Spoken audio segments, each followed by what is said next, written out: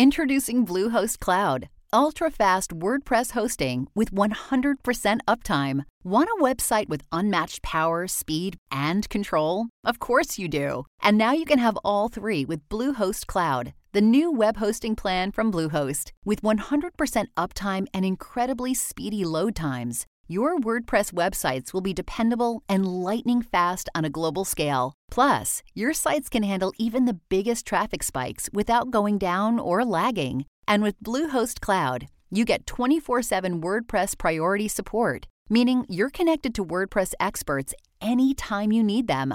Not to mention, you automatically get daily backups and world-class security. So, what are you waiting for? Get Bluehost Cloud today by visiting Bluehost.com. That's Bluehost.com.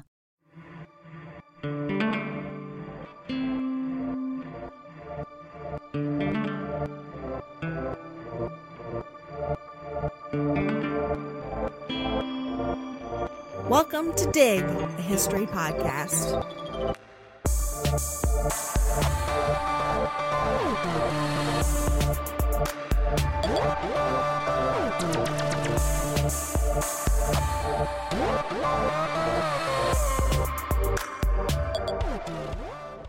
On the last day of a hot and incredibly dry June, 4 criminals appeared bound before the bench of London's primary criminal court, the Old Bailey. The year was 1714. Robert and Margate Cook, Thomas Davis, and Deborah Stent were facing burglary charges. The team allegedly pulled off a pewter heist in the house of Mary Mellors the month before. A pewter heist. A pewter heist. Very high stakes. Robert Cook made the mistake of bragging about the crime, while Margate and Deborah were caught selling off the pewterware for cash. The stakes were high. The punishment for burglary in early modern London was death. Without much fanfare, Robert Cook and his sidekick, Thomas Davis, were found guilty and sentenced to death. But Cook's wife, Margate, and her friend Deborah Stent were acquitted, not because of insufficient evidence or because of mitigating circumstances, but by reason of their coverture. The doctrine of coverture deprived married women of legal status, merging her legal personhood with her husband's. This magical get-out-of-jail-free card, or judicial prejudice, as legal scholars might say, preserved thousands of English women from the gallows ever since the Norman conquest of England in the 11th century. But this loophole in the patriarchy wasn't all fun and games. Today, we'll get into the complex ways that the doctrine of coverture shaped the lives of married women in the British Isles from the 11th to the 19th centuries. So, just covering a tiny bit of ground. Yeah, long durée. I'm Sarah. And I'm Marissa. And we are your historians for this episode of Dig.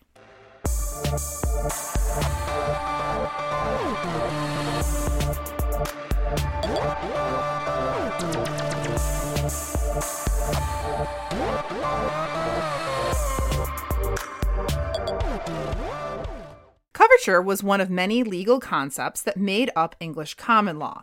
People throw that concept around sometimes, but few people know exactly what it means. We often call couples common law husband and wife. Common law in general, and English common law in particular, is a customary body of laws. That is, law that is a widespread traditional practice, but not necessarily written as a statute or codified into civil law. So basically, it's just law because people think that it's law. I feel like there's plenty of analogies that we can use here for that. Mm-hmm. And so, my favorite one is because I took a history of paper making class. And, oh, wow. And I had to write this big paper on paper making for paper money. Weird. Yeah. Yeah, what an oddly specific class. Yeah, Niagara University, I'll do it. So our paper money in the U.S., it's not backed by precious metals. Yeah, not anymore. Right. Yeah. So it only has worth because we invest it with value simply by all agreeing that it's valuable. Mm-hmm, mm-hmm. Coverture was much like this. 17th century jurists liked to use the analogy of a stream. In the 1632 juridical text, the Law's Resolutions of Women's Rights, or the Law's Provision for Women, they spelled women, woe man, because they they come from men. Quote, when a small brook or little river incorporateth with the Rhone or the Thames, the poor rivulet, which I think is... Rivulet. Rivulet? Well, they just spelled it stupidly then. Oh, okay. Yeah, I see. Mhm. Yeah, they spelled Revolt. it. They spelled it revolt, but it's probably is rivulet. Spelling was, they weren't that into spelling. Loseth her name. So this little river loseth her name. It's carried and recarried with the new associate. It beareth no sway. It possesseth nothing during coverture. A woman, as soon as she's married, is called cover, in Latin nupta, which is veiled. So it means covered or veiled. As it were clouded and overshadowed, she hath lost her stream. End quote. Yeah, common law made sharp distinctions between married women, or femme couvert, meaning covered women, and unmarried women, or femme sole, meaning single women. Femme sole was almost always used to describe widows. Single women who were never married were just called virgins or maidens, regardless of whether they were actually virgins or not. Married status was the legal and cultural norm. One Stuart-era jurist referred to all women as either married or to be married. In And theory, B has 2 E's, just for fun. yeah, and Bumblebee married. In theory, femme soles were temporary and almost aberrant, but in practice, they were common enough. Right. So in a theoretical kind of way, they were like weird and outcast, but in real life, there was a lot of them. Yeah. right. These French epithets, femme sole and femme couvert, used by medieval and early modern Brits, suggest that coverture has Norman origins. Just as a quick refresher for those of you whose medieval history is kind of rusty, the French Normans, as in from Normandy, so northern France, invaded England under William the Conqueror in 1066. Norman culture quickly blended with the Germanic culture of the Anglo people living in England to create a cultural hybrid. This hybrid culture still operates today, and this is to the dismay of Brits because they like to pretend that they're as far from French as they could possibly be, and they hate everything French. But actually, they're all like kind of a little bit French. Yeah, James's family came to the British Isles in the Norman invasion. Oh, I'm sure they did. Yep, they did. They seem super Norman But to me. the only reason that matters is because they're like his dad's side of the family doesn't have that like Gaelic background. Do you know what I mean? Yeah, because they're Scottish. Yeah, exactly. Okay. Under the doctrine of coverture, a wife's legal and commercial identity was subsumed under her husband's. He was the primary individual in the relationship, and she was a subordinate. A concurrent and competing interpretation of coverture is that under the law, husband and wife are one legal entity. In some cases, these two interpretations worked against each other. In other cases, they operated harmoniously alongside each other. A small subset of crimes, known as mal in se, were exempt from the strictures of coverture. That is, women were held accountable to them. The most common mal in se crimes were treason, brothel keeping, and murder. In all other crimes, married women were categorized as unaccountable, just like children, wards, quote, lunatics, by that they mean the mentally ill, and, quote, idiots, and by that they mean the intellectually challenged or developmentally delayed. So they weren't held accountable, just like all of those people would not have been. They were incapable of being accountable, right? Exactly. So most of the time, husbands, as the primary and superior member of the marriage, were legally responsible for the crimes of their wives. This can be compared to how supervisors are often held accountable for the mistakes of their employees in the workplace, just today. Margate Cook and Deborah Stent, whose story we told at the top of the show, benefited from this aspect of coverture, but the benefits of coverture were unquestionably outweighed by its disadvantages. For example, coverture condemned many women to painful burning deaths under the charge of petty treason. Jeepers creepers. When femme couvert killed their husbands, they faced not only murder and hanging, but the aggravated charge of petty treason and the sentence of death by burning. In 1688, Mary Aubrey allegedly murdered her husband with the help of 3 men. It appears that her husband might have died by accidental suffocation after a night at the pub, but Mary made the mistake of dismembering him. She made the mistake. Oops, I happen to have dismembered my husband. Sorry. She dismembered him, and then she disposed of his limbs around London, which was, a bad call. Right, because if he had died accidentally, they think he really might have, but that maybe she panicked and was like, "Oh my god!" and like cut up his body, and it's like, no, you could just like left him there. Yeah, you could have just chilled out a little bit, Mary. Right. Yeah.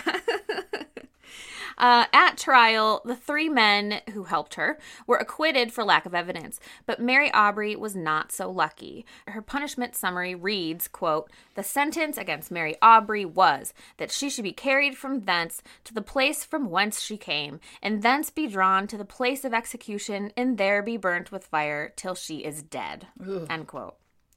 Because they had to make sure, they said she can't just be burned with fire. Like, no, they got to burn her until she's dead. Right. It's just, ugh, gross. As far as we know, Mary was burned to death that day, while the men who helped her went home free. They were unpunished. Women were therefore legally vulnerable to suspicion, wrongful convictions, and brutal executions when crimes were perpetrated against their husbands. Femmes covert were also incredibly vulnerable to spousal abuse. Marital rape, a concept that is unfortunately debated even today, which, makes my head explode with rage, could not be prosecuted. Side note, marital rape wasn't a crime in New York State until the 1970s. Mm-hmm. Sexual violence within marriage was perfectly legal. Husbands were encouraged to employ, quote, "lawful and reasonable correction," meaning beatings to a reasonable degree. In 1782, an English judge incorporated the common law idea of the rule of thumb into civic law. The rule of thumb allowed for English men to beat their wives with implements no wider than their thumb. The rule also prohibited men from beating their wives to the point of drawing blood, but protected all other forms of corporal punishment husbands inflicted on their spouses. Women were able to sue for restraining orders against husbands who were known to be excessively cruel, but they were unable to punish their husbands in any way for the bodily harm once it actually happened. Right. So it's almost like it's a crime if it almost happens, but then once it actually does happen, there's nothing that can be done. Right. And as Mary Aubrey's case illustrated, the woman who was burned for treason, wives who were suspected of injury or murder to their husbands were often charged not only with the violent crime, but also the capital crime of treason. How did it even make sense for husbands to be charged with murder for killing their spouses, while wives were charged with murder and treason?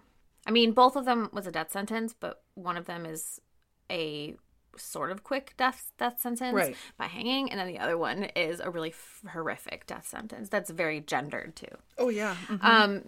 The answer can be found in the systematic patriarchal organization of the state and family in early modern Europe. In the late 16th century and early 17th century, so starting in the late Elizabethan area, kind of through this era. This over here is the Elizabethan area. The Elizabethan area. So wait, let's just say 1500s and 1600s. European states began regulating family matters that had traditionally been handled socially or by ecclesiastical courts. States began to collect vital statistics and to regulate marriage and reproduction. Some examples include the outlawing of clandestine marriage, the strengthening of a father's legal rights over his children, and laws forbidding clandestine pregnancies and growing concerns with infanticide. Growing nation-states took an active interest in social engineering, presumably as a means to increase their authority and presence in everyday lives. For example, in 1666, viewing reproduction as a subject's obligation to his nation, France encouraged marriage and reproduction by offering tax cuts to growing families. Yeah, which sounds very modern to me. Yeah, it's very pronatalist. Yes, but in 1666. The state's seizure of control of the family from ecclesiastical courts gave them increasing authority over the everyday lives of their citizens. National paternalistic rhetoric portrayed the nation-state as a benevolent father to its citizens, which would be its little children. This organization was mirrored in the formation of real families who built their authority upon a patriarchal frame using male alliances. So the concept of bon ménagement, I just really like this sort of term. It's devised by a fabulous historian of France, and her name is Julie Hardwick. This whole idea, this is how the French kind of took this idea of the paternalistic state and made it into something that was like peopled by the family. So this idea of bon ménagement, it tied the management of the French household to its patriarch and the management of the French state by its monarch. So it's like, oh, the patriarch is just a tiny little monarch. Yeah. Actually, this makes a lot of sense to me because this is the same argument that the historian Stephanie McCurry makes about the Plantation South, the pre-Civil War South, that the concept of mastery, that even men... everyone was the master of their domain. Everyone was the master of their, what's it called? Oh, masters of small worlds. Mm-hmm. They were essentially, like you're saying, the king of their family. Right. But then if you kind of expanded that outward, once the Confederacy is created, right, the president and the government of the Confederacy is supposed to act like the master of that world. Right. And take care of its dependents in the same way that a household would run. Right. So it has this sort of family structure. Right. Mm-hmm. But for the official nation state. Yeah, with all of the gendered aspects that go within that, like being a father, being a husband, that sort of thing. Yeah. Right. Yeah. Really interesting that's a 17th century French thing. that you see repeated. Yeah, over and over. Mm-hmm. Conditions were much the same in England. Take, for example, the trial of the Earl of Castlehaven in the 1630s. Castlehaven was convicted of rape and sodomy and executed in 1631. Historian of legal culture Cynthia Harrop has argued that his trial records indicate that he was condemned not for evidence of sexual deviance or of breaking the law, but because of the disorderliness of his household. Oh my God. Right. The jurors were like disgusted. I would probably be executed. I think we'd all be executed. Same, yeah. My household is disorderly. English monarch Charles I, like other monarchs in Europe at the time, was deeply invested in the orderliness of the household as a means of ordering the state. He was father to a large family and ruler of a populous country. And he expected this familial hierarchy to be duplicated in every household in England. Right. So just how we see in France, the same thing happened in England. Mm-hmm. So Castlehaven's peers were less concerned with his alleged sexual preferences for boys than they were with his favoring of young male servants over his son and his inability to properly control his wife and servants. Right. So his servants were like sleeping with one another and they're like, excuse me, you're the patriarch. You're supposed to be laying down the law. How is this allowed? Right. And the same thing with like his wife bought some things that he didn't want her to buy or something. And so people are like, oh my God. He has no control over his wife. Yeah. They're running roughshod over him, you know? Right. Yeah. So rather than focusing on his crimes, Castlehaven's trial revolved around the running of his household, which was judged to be disorderly. Castlehaven was executed because he failed to fulfill his duty as a patriarch. Both the patriarch and the monarch had absolute authority over their subjects, but in return, they were expected to manage their realms well. So the early modern nation-state was regarded as the European family writ large. As the Earl of Castlehaven's trial demonstrates, the state took its patriarchal philosophy very seriously. It was a way of life. And this way of life influenced every legal opinion that was delivered during this time. Coverture was one of the tools that the British state used to reinforce this patriarchal structure.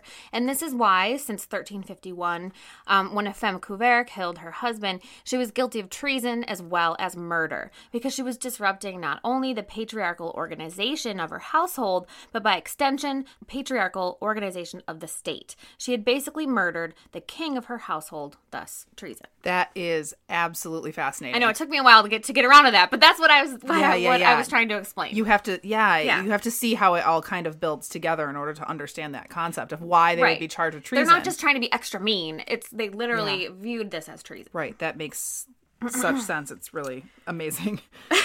Like you're shocked that I can make sense. No, that's not what I mean. I mean that the way that it was reasoned out in their minds makes a lot of sense. Right. Why they would consider that treason. Right. Because it had the potential to undermine the whole shebang, right? Exactly. Mm-hmm. Exactly.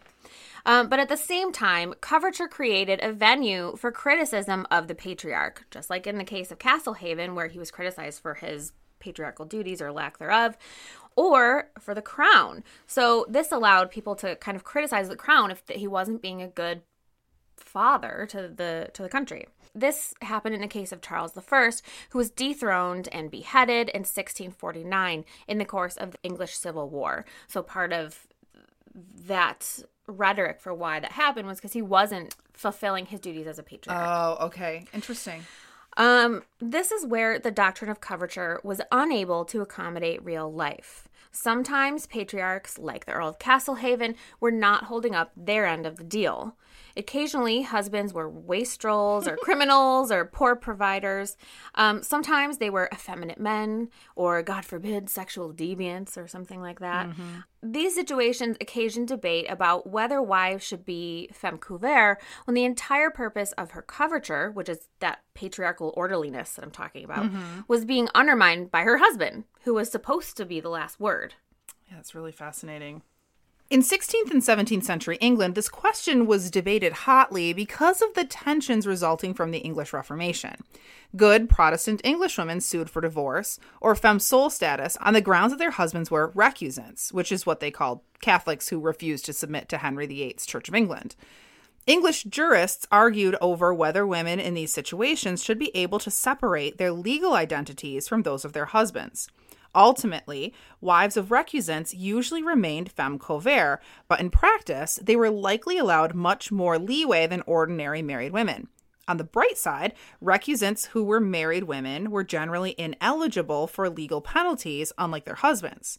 So women with Protestant husbands could practice illegal religions openly and face no legal repercussions. Right, because they weren't legal people, so it didn't really matter what religion they practiced. So it's kind of nice that women had this sort of freedom that men didn't have.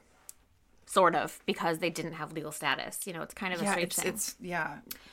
So, coverture prevented married women from having recourse over rape and bodily harm, as we mentioned before, but femme couvert also suffered extensively at the hands of property law. Wives could not own property, even if they came to a marriage with considerable wealth. That wealth belonged to her husband after the vows. This is the way in which a woman was covered or veiled by her husband. That's where the word coverture comes from. Her small stream of resources joined his big manly river of manliness.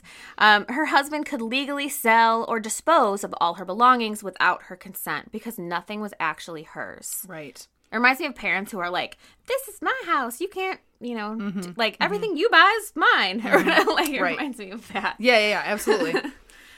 Several 13th century English lawyers argued that since wives did not legally own anything, they could not make a valid will. Acts of Parliament under Henry VIII revised this legal issue in 1542. From that point forward, English wives were entitled to make a will, but only with the express permission of their husbands.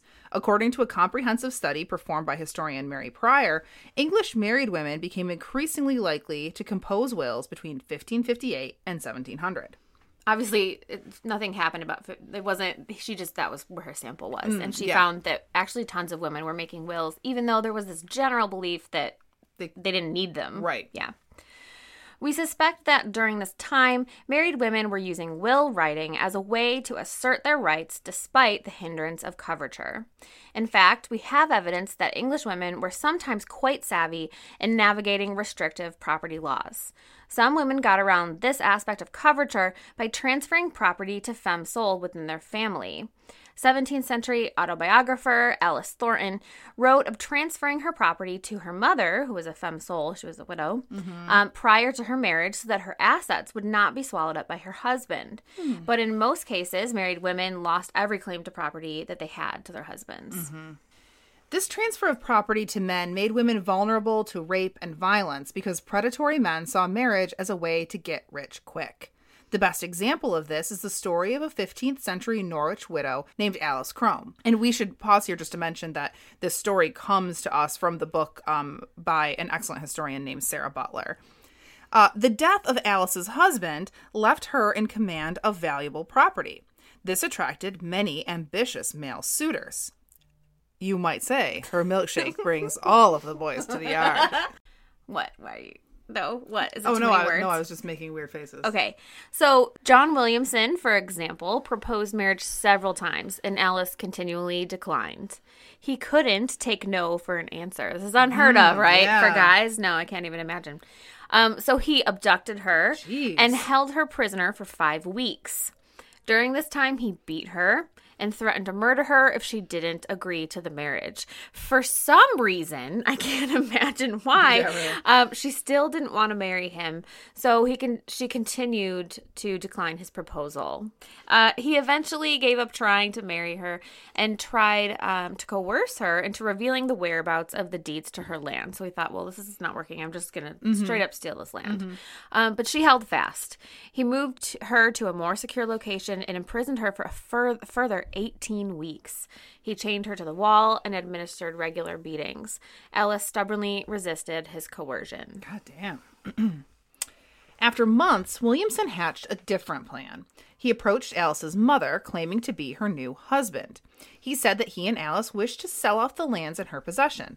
Alice's mother smelled something fishy, so she deposited the land deeds with the mayor of Norwich for safekeeping and freed Alice from her prison. It's pronounced Norwich, but...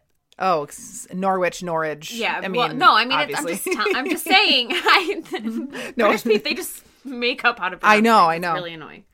Usually I can guess how it's the British way of pronouncing it, but... You said Norwich earlier. Did I? I think so, yeah. Oh.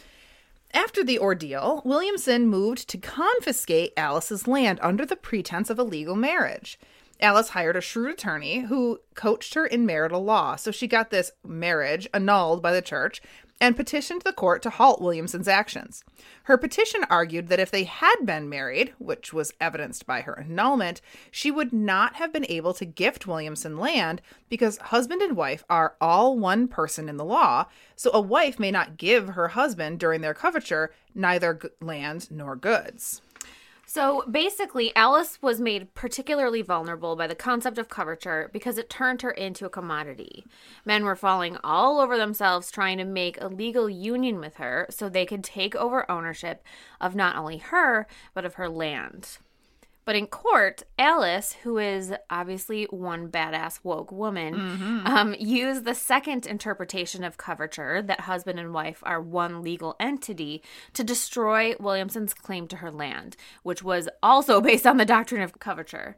So are we confused yet? Right, yeah. I know, it's dizzying. The key is to understand that interpretation of laws change over time. Medieval coverture usually defaulted to the interpretation of coverture, which rendered husband as superior and wife as subordinate. So Williamson's actions were motivated by his correct understanding of hundreds of years of marital common law. However, unfortunately for him, the 1400s was a time when medieval attorneys and judges were increasingly likely to interpret coverture as the legal unity of personhood between husband and wife.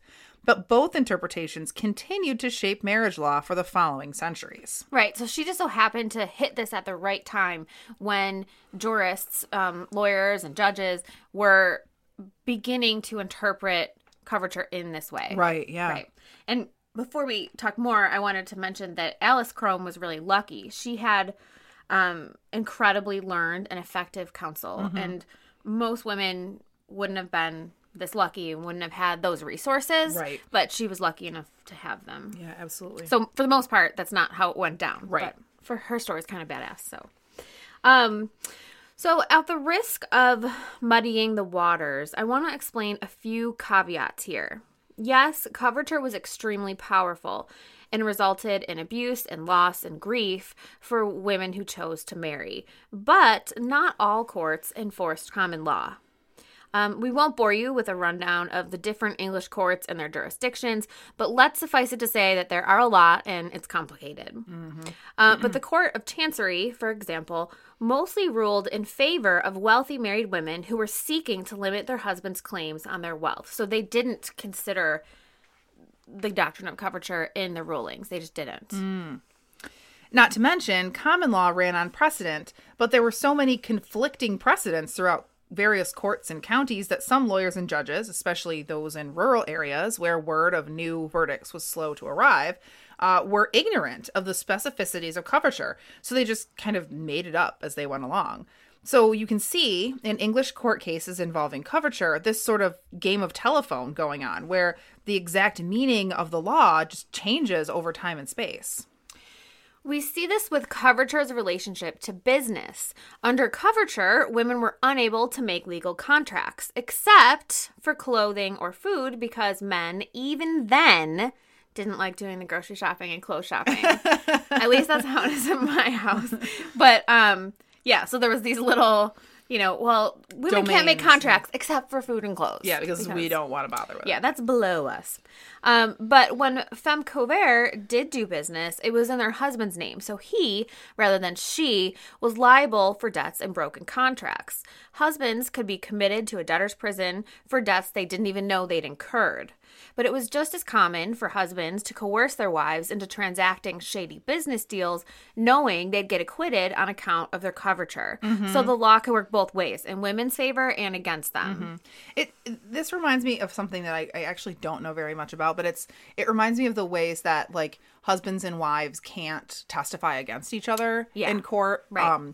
How that can work in your favor sometimes because, like, you can, like, give evidence to your wife, and then it's like safe because nobody can ask her about it. Right. And we mentioned that in the Elizabeth Brownrigg episode too, that apprentices couldn't give evidence against their masters because it's the same sort of thing. Like they weren't married, but they fell under the same sort of umbrella. Yeah. Within the household. In the city of London, custom allowed for married women to be declared femme sole for commercial purposes. Many London merchants' wives ran their businesses while their husbands traveled and brokered deals abroad. The rules of coverture made commercial growth difficult for these families, who were particularly important to the British economy during the early modern period. So London wives were sometimes exempt from the commercial restrictions of coverture. They could negotiate their own contracts, make purchases on credit, and act as legal owner of goods for sale, but all other aspects of coverture still applied to them. Right. It's so complicated. I know. Even if married women were able to obtain femme sole status so they could transact business in their own names, this was not always an advantage. It increased the risk and liability for them, risk and liability that rarely paid off because they were constantly at a disadvantage in the business realm. They often had fewer business contacts, more household responsibilities, and inferior positions to men when they were negotiating business deals. So it's kind of that thing where men are like, well, women are just not as good at business. If they were, they would be better at it. And it's like, well, it's because we're taking care of all of your in the background. Like actually structural reasons why that is. Right. Exactly. By the 1690s, married women all over England were beginning to wise up. Educated elite women realized quickly that John Locke's theories of citizenship were not commensurate with the doctrine of coverture. Femme Covert were comparing their plight to that of slaves. The Ladies' Dictionary of 1694 reads, quote, "No woman ever gave her plight in marriage with an intent to be a slave." This discontent with the legal ramifications of marriage coincided with a sharp rise in marriage age. It's unlikely that one caused the other, but at a time when marriage was legally restrictive for women, this rise in marriage age afforded women some extra precious years of legal personhood. So we've talked about this in several other episodes, and most recently in the episode about Elizabeth Brownrigg. So loyal listeners, please forgive me, but I think it bears repeating. The European marriage pattern is integral to understanding the life cycles of early modern women. The European marriage pattern was discovered by statistician John Hodgnall, shows that Northwest European men and women were marrying much later than they had been prior to 1600, and much later in life than men and women in Southern and Eastern Europe. The difference is that in Northwest Europe, families tended to be nuclear, so couples tended to marry later because of the financial burden of having to establish their own household. So families who lived together with extended family, they could get married early on. They didn't need to have a bedstead, and they didn't need to buy a house and have to have a mortgage. Like it was, they didn't have to have all those things, so they could get married before they had built up savings. Though the European marriage pattern has not been definitively explained, most historians acknowledge that economic hardship and vast population growth in the 16th century led to a much later age at first marriage for women in early modern Britain, and a greater likelihood that they would not marry at all. This resulted in a stretch of time when most families were unable to care for their growing daughters, yet these women were unable to marry and establish their own households due to a lack of resources. The solution for most was going into service. It would be a mistake to refer to domestic service as an exclusively female institution. Most ordinary men, as well as women, experienced a period of service in young adulthood, but its meaning was gendered. For men, this was another step in the ages of man, one when their involvement in the workplace was just beginning. They would sometimes become apprentices, then journeymen, and then masters. For women, a period of service offered life experience unattached to male relatives, one of both mobility and vulnerability that they may not experience again until widowhood. So this is kind of like a little taste of the femicide life. Women usually signed annual contracts at most, but stayed in service for many years, obliging them to move from one household or position to another. This increased mobility and autonomy can be interpreted as positive attributes of this stage of life. While in service, women had relative freedom to socialize and use public spaces such as markets. They were able to temporarily escape the surveillance of parents and siblings and to experience financial freedom from their families as their room and board tended to rely on their work rather than on their family relationships. One can easily overstate the extent of these freedoms, however. Some masters fostered paternal relationships with their female servants, taking it upon themselves to police their servants, ensuring their acceptable dress, behavior, and socialization. Many masters exploited the power imbalance between themselves and their plebeian female servants. The more pessimistic view of this time in an early modern woman's life stresses the vulnerability of an unattached woman in a patriarchal society. Think about her susceptibility to male advances while in service and the dangers of illegitimate birth. In early modern England, rape was legally undifferentiated from seduction, so real female sexual agency was impossible, even at the stage of increased autonomy. The possibility of illegitimate pregnancy was a considerable danger. The historical record is full of anecdotes about masters begetting children on their female servants, the futures of whom depended on his goodwill. The 1563 Statute of Artificers gave local officials the right to order unmarried women from the ages of 12 to 40 into domestic service. This policy made sense to a patriarchal society with a growing population of unmarried women. Somewhat ominously, this Act of Parliament specified an age range that coincides with a woman's most fertile years. So most historians regard this policy as an indirect attempt to control the reproduction of single women. Right. So if you were a single woman of reproductive age and you're supposed to be being a virgin, they're like, oh, let's put them to work and, give them something to do. They'll be less likely to, be bearing bastards or whatever. Even though their masters were it having didn't sex work with them and they were having babies anyway. Yeah, it didn't work. It was the idea. Yeah. The opposite was the case. Right. But the idea that was their plan. Right. Is kind of interesting. So life cycles for women were more likely to be determined by their sexuality than by their professional and public lives as they were for men.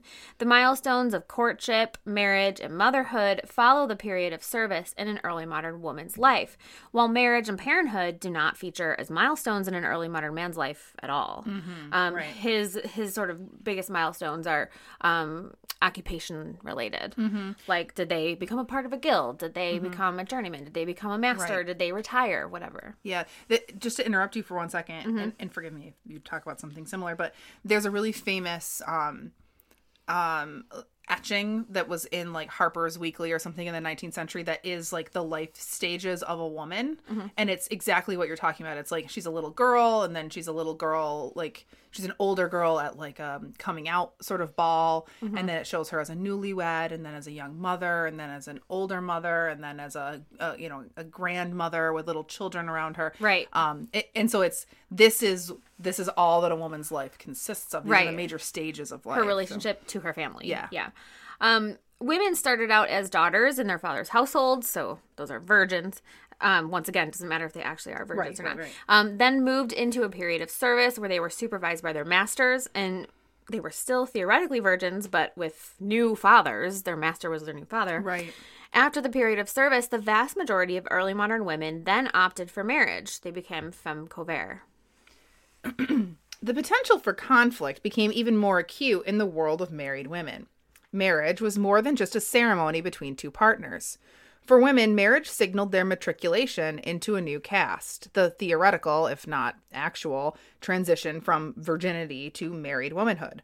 Sexual activity within marriage became expected, and married women played distinct roles in society that were closed to their unmarried counterparts. Many married women fostered positive homosocial bonds. So by homosocial, I mean with other women. So women with other women. Examples include the friendly exchange of recipes, the positive female culture surrounding lying in and childbirth, and the dominance of married female voices in local parish politics. So women tended to be really important in parish politics. For centuries, historians scoffed at routine interactions like letter writing, recipe swapping, and the exchange of small gifts. But now we understand them as important bonds between a caste of married women. Mm-hmm. Married women had prescribed roles in early modern society. They played important roles in negotiating the marriage of others. It might be good to note here that plebeian daughters exercised more autonomy in choosing a partner than actually did their elite counterparts, which it might be counter to what you might imagine. Yeah, it might be counterintuitive. Anyway. Elite marriages were always as much business transactions as they were family affairs, so those women were often coerced into marriages that were good for business. The autonomy that women did have was often eclipsed by a vibrant female culture of interference. Mothers, aunts, grandmothers, sisters, cousins, and neighbors, all femme covert, regularly interceded in the courtship negotiations of their loved ones. These married women considered themselves to be expert mediators between their unmarried relatives and the male world. Their power was considerable as they were able to influence the outcome of courtship negotiations through direct interventions or indirect social sanctions in the case of their disapproval. So if their young niece or whatever was getting married and they disapproved, they had enough clout in this sort of caste of married women that they could totally tank this courtship. This is another example of a separate female culture that ran parallel to and independently from the male culture of courtship. It's tempting to see these interactions as some kind of secret sisterhood bubbling under the surface. It's an example of how the potential for strong female alliances is actually created by the patriarchal order.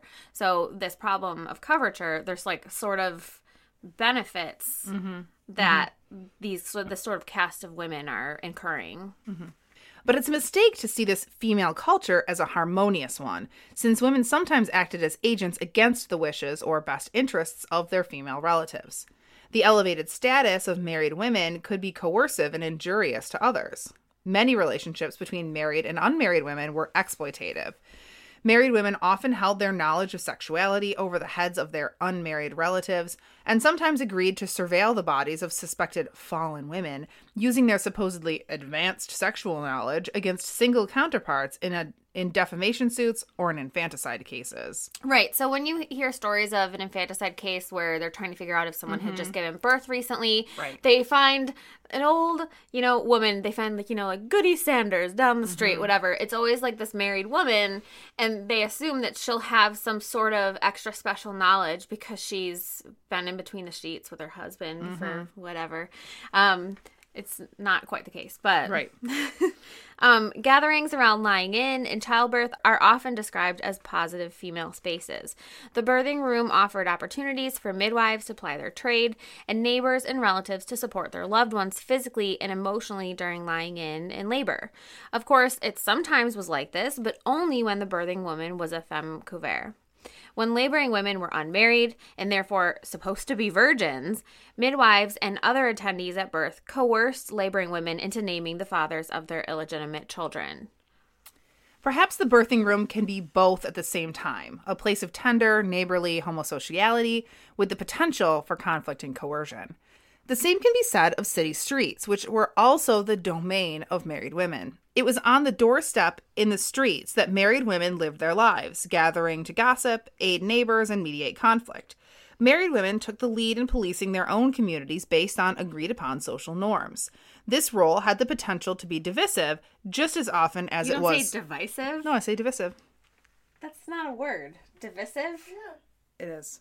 I say divisive. It's divisive. Well, okay. Divisive is a perfectly acceptable pronunciation of that word. Okay. This role had the potential to be divisive. just as often as it was community building. Oh, I learned something new about you today. Mm-hmm. You did. Divisive? I've never heard anyone say divisive. It's fancier when you say divisive. Okay. It just proves that I'm fancier Oh, than you are fancy. Anyway, though the homosocial bonds created in the birthing room and on the city streets were meant largely to be enjoyed by married women only, homosocial bonds were also common among unmarried women. Femmes who enjoyed all the legal advantages that married women were deprived of, tended to stick together, but out of necessity. Single women often needed to live together to stave off insolvency, so they were often just so incredibly poor that they couldn't live without each other. Widowhood was one avenue to this position. Never marrying in the first place was also a common practice, even though all women were theoretically destined to become married. Unmarried womanhood in modern America is often touted as a triumph of feminism over the patriarchal order. But early modern women were the OG feminists because as many as 25% of early modern Europeans never married. But ultimately, remaining unmarried in a patriarchal world left early modern women vulnerable to rape, poverty, and accusations of deviance, like witch hunts, right? Like there was tons and tons of those. So despite the many disadvantages of life as a femme couvert, many of them were in good shape. Marriage was an exclusive club, one that offered the possibility of financial and social stability that was denied to many. Right. So we're sort of thinking, like, why would you choose to get married then? Why wouldn't you just cohabitate with someone or something? Right. If being married would have all these disadvantages. Mm-hmm. But this sort of secret caste of married, not secret, but this sort of caste of married women, that's one of the reasons. They held a sort of higher position in society. Now, this prologue of sorts is for Sarah because I can tell she's just going to explode if she can't talk about the 19th century U.S. Basically. Yeah, basically. She has to. So as we described in this episode, coverture was interpreted and applied differently throughout time and space, but its existence remained unchallenged for centuries. The doctrine was imported wholesale to the American colonies and remained intact in the fledgling United States of America. This is until 1839 in Mississippi, when the doctrine of coverture was systematically dismantled over the following 4 decades at the state legislative level because it became a key issue in American women's fight for suffrage. The Married Women's Property Act of 1839. As American history tends to be, this law's history is fraught with race problems. But here's a quick preview. Maybe... we should do an episode on this one. Yeah, maybe we could do a whole episode on just this. Yeah. So a woman named Betsy Love, who was a Chickasaw Indian, challenged the doctrine of coverture on the grounds that American Indian women should not be subject to Anglo marriage laws. She won her suit and was able to keep her property despite being married. It's worth noting that the property she wanted to keep was an enslaved woman. Mississippi legislators and white women activists worked to pass the Married Women's Property Act almost in retaliation. They argued that if American Indian women were allowed to defend their property rights in court, then white women should be able to also. Right. It's super, super problematic for a million different reasons. Those 19th century white feminists were something else. They were something else. So this is one time in history when something actually happened in America first. And I constantly make fun of Sarah because she'll say, oh, this is the first time this ever happened. This and I'm came like, out of the 19th century. Yeah. Except for 300 years ago when it happened in London. Yeah, but nobody cares about that. Yeah, everybody cares about it. But coverture was not challenged in courts in the United Kingdom until the 1870s, 1880s, and 1890s with a series of Married Women Property Acts. I'm not exactly sure what this means, but I find it interesting that coverture was dismantled by laws regarding property when coverture affected all aspects of women's life, not just property ownership. So we've talked about like their liability for crimes and inability to get sued, or there's lots of different things that coverture affects, but by the 19th century, the only part that really mattered was the property law. Mm-hmm. So part of the reason for this is that by the late 19th century, only the parts of coverture that involved property ownership were being enforced anymore. So, even though coverture still existed, like as much as it ever existed, because it kind of never existed because it's common law and it's kind of a fiction, but it existed just as much as it ever had, but only the bits about property were singled out by women's rights activists in the 19th century. So it's arguable that these white feminists who I think it was one particular white feminist. I can't remember her name or her husband's name, but she was married to like a state councilman or something in Mississippi, and he's the one who passed the laws that white women didn't have to follow coverture. And it was at his wife's urging, because she was like, wait, this American Indian woman doesn't have to do it. I shouldn't have to do it either. So it's weird that like weird race wars in America are the reason that coverture stopped everywhere. That is interesting. I know. Yeah. Yeah.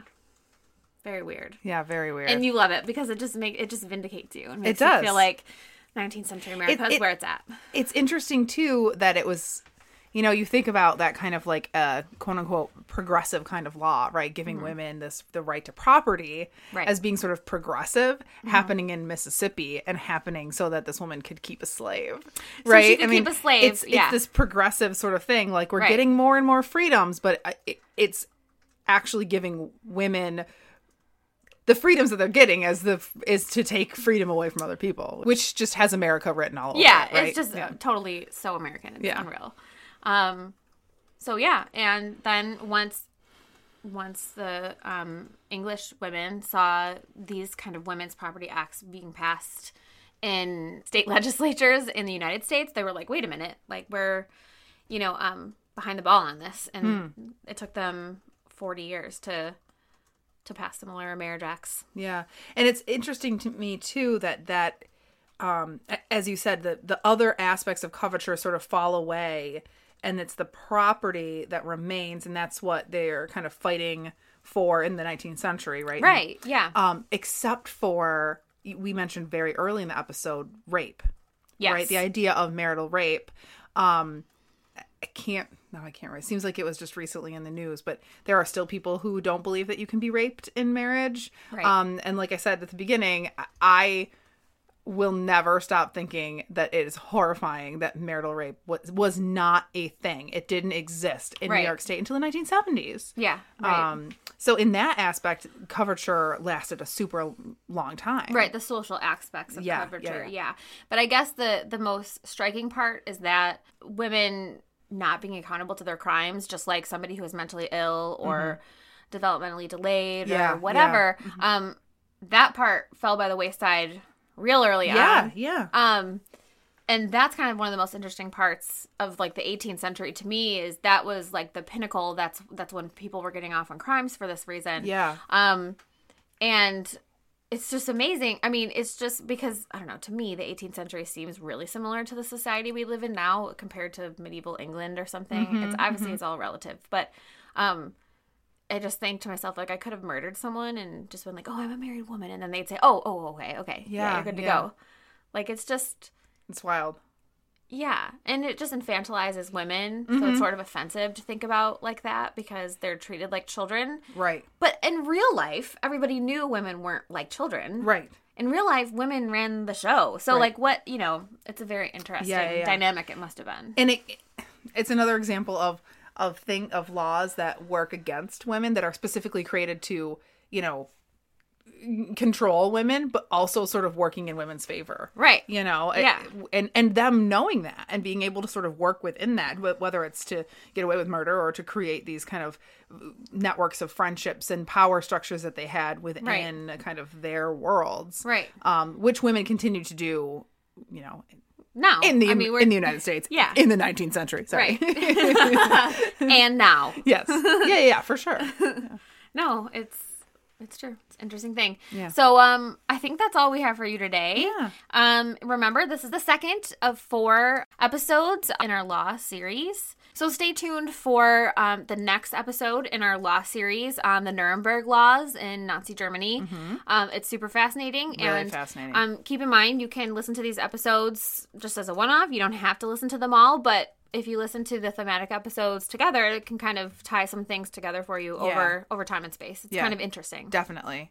They work together in a way. Yeah. But you don't have to listen to them that way. You can listen to them however your little heart desires. Yeah. Do what you want. Be free from coverture. free from coverture. Okay, so follow us on social media. We're on Facebook. We're on Twitter. We are on Instagram. We're on Pinterest. and we have a super secret Tree Fort Facebook group. Yes. And if you want in on that, you can just direct message us on Twitter or email us at hello@digpodcast.org, and we will get you in the back door. Mm-hmm. You'll see. No, not the sexual back door. Get you in the back door. We'll just give you some backstage access to. There we go. To the our podcast, lives. and we talk about episodes, and we talk about, just whatever. And we is share coming up. funny historical memes. Right. Also, on our website, digpodcast.org, you'll find show notes, transcripts, pictures that go along with every episode. And a lot of times, you'll hear us talking about books that we use or that we recommend. You'll find lists of all of those books there. So if you're interested in buying them or going to the library to borrow them, all that information is there as well. And we do encourage you to do that because we rely on the work of some really fantastic historians to put these together. And we want to support them. Yeah. Yes. So, we'll catch you next time. Peace out. Bye. Bye. The same can be true. Go. That's racist, Sarah. Sorry, it's like because I ate now. There's like goobers in my throat. Okay, you're taking a real long time. You're moseying pretty. Moving really Okay, quiet. molasses. Hand me my cup over there. Molasses Melvin. Okie dokie.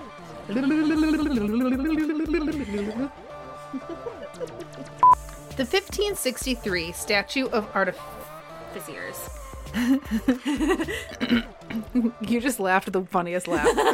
It's so cute.